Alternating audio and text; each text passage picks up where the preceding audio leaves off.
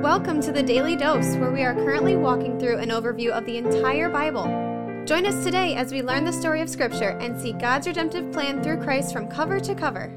Let's listen to Matt Reisetter, Director of Christian Crusaders and the Cedar Falls Bible Conference. Today we're going to be in John chapter 9, verses 8 through 23. This is our second segment of a text where Jesus heals a man born blind. Our previous text ended with Jesus anointing the man's eyes with mud and then sending him to the pool of Siloam to wash, and after he did that, he came back seeing. And before we jump into today's text, I want to humbly lay before you the option of supporting Christian Crusaders and our podcasts with your generous financial gifts. For decades, our ministry has been heavily reliant on large estate gifts, donations that people generously leave us after they've passed away. And those gifts have been a huge blessing to our ministry over the decades. But they're irregular. We don't know if or when they're going to come in, and it's hard to plan. And so we're trying to raise more and more of our nearly $400,000 a year budget from everyday listeners and supporters like you who send in $25 a month or $100 or $200 or $500 or $1,000 a year. And if that's something that the Lord would inspire you to do, you can listen to the instructions at the end of this devotion to learn about how you can give a tax-deductible gift online or through the mail. Obviously, no pressure, but we're just trying to be a little more intentional. We'll probably do an announcement like this once every month or so. And regardless of whether you give or not, we're thrilled to have you along with us on the Bible overview of the Daily Dose devotions. Let's jump into verse 8. The neighbors who had seen him before as a beggar were saying, "Is this not the man who used to sit and beg?" Some said, "It is he." Others said, "No, but he is like him." He kept saying, "I am the man." So they said to him, "Then how were your eyes opened?" He answered, "The man called Jesus made mud and anointed my eyes and said to me, 'Go to Siloam and wash.' So I went and washed and received my sight." They said to him, "Where is he?" He said, "I do not know," which parenthetically I think is kind of funny because they're asking him to tell them where a guy is who he's never seen before. I don't know where he's at. I don't even know what he looks like. Verse 13, they brought to the Pharisees the man who had formerly been blind. Now it was a Sabbath day when Jesus made the mud and opened his eyes. So the Pharisees again asked him how he had received his sight, and he said to them, "He put mud on my eyes, and I washed, and I see." Some of the Pharisees said, "This man is not from God, for he does not keep the Sabbath." They're referring to Jesus. You remember they had a run-in with Jesus back in John 5 about Jesus healing a man on the Sabbath, which in their eyes is unlawful. So some think there's no way Jesus is from God because he doesn't obey their rules. But others said, "How can this man who is a sinner do such sign? If he's so unlawful, then why is he able to do these miracles that we're seeing?" One thing I think is important to mention at this point is that nobody's disputing whether Jesus did the miracle or not. Even the Pharisees, his strongest opponents, are affirming that he did the miracle. They're upset that he did it on the Sabbath, and they wonder how he's doing it, but no one's disputing the fact that he has done supernatural things. Continuing on, and there was a division among them. So they said again to the blind man, "What do you say about him, since he has opened your eyes?" The blind man said, "He is a prophet." Verse 18, the Jews did not believe that he had been blind and had received his sight until they called the parents of the man who had received his sight and asked them, "Is this your son, who you say was born blind? How then does he now see?" His parents answered, "We know that this is our son and that he was born blind, but how he sees we do not know, nor do we know who opened his eyes. Ask him. He is of age. He will speak for himself." Then John adds this parenthetical statement. His parents said these things because they feared the Jews, for the Jews had already agreed that if anyone should confess Jesus to be the Christ, that is, the Messiah, he was to be put out of the synagogue. Therefore his parents said, "He is of age, ask him." So his parents are like, "I don't know anything about this. Why don't you go ask him?" They're trying to distance themselves from this whole situation so that they can maintain their status as faithful members, good members, peace-loving, not rock the boat members of the local synagogue. Even to the degree where it kind of sounds like they're slightly willing to throw their son under the bus or at least leave him hanging out to dry. Jesus has been so controversial, he's such a polarizing figure, that these parents whose born blind son healed by Jesus, an event that you would think you would be really excited about and want to proclaim to anyone who would listen, they're being cautious, they're being calculated, they're being measured and careful. And this raises an issue for us to do some reflection on ourselves. Do we fear what other people think of us more, or do we fear God more? I'll tell you what, we're living in a culture that is extremely divided. There's a lot of controversy and conflict. There's division all through our society over a host of different factors and issues. And there's definitely room or even necessity for us to be shrewd and wise about how and when we take a stand for the truth of God and His Word. I'm not suggesting that we should walk into every day and every situation guns blazing for Jesus, throwing our 10-pound Bible around, but that's probably not the temptation most of us have to fight. The temptation most of us have to fight is more likely to open our mouth or take a stand at all. A stand that's going to be unpopular. A stand that's going to result in us being criticized or even rejected by people close to us, even by religious people. You notice in these texts who's the most worked up about Jesus claiming to be the Messiah. It's not the pagan outsiders, it's the religious insiders. Sadly, there's a lot of that going on in our culture today. There's a version of Christianity, or maybe I'd just call it religion. I'm not sure it's Christianity, whose highest values are that we just tolerate and accept everything, that we never say anything that would challenge anyone, that we steer clear of making any claim that we have a corner on understanding the truth. You're certainly going to get some blowback if you suggest that the Bible is God's inerrant word. You're going to get some blowback if you suggest that faith in Jesus Christ is the only way that somebody can be forgiven and rescued from hell. Shoot, you're going to even get blowback in some religious and some quote-unquote Christian circles if you even suggest that there is a hell. So, Christian brothers and sisters within the sound of my voice, how much can you, in your heart of hearts, identify with the man born blind's mom and dad? They're waffling a little bit. They're succumbing to peer pressure. And to a degree, I think you could say that they're selling out on Jesus Christ a little bit. Believe me, I know the temptation is great to do that, but we don't want to be those kind of people. Lord,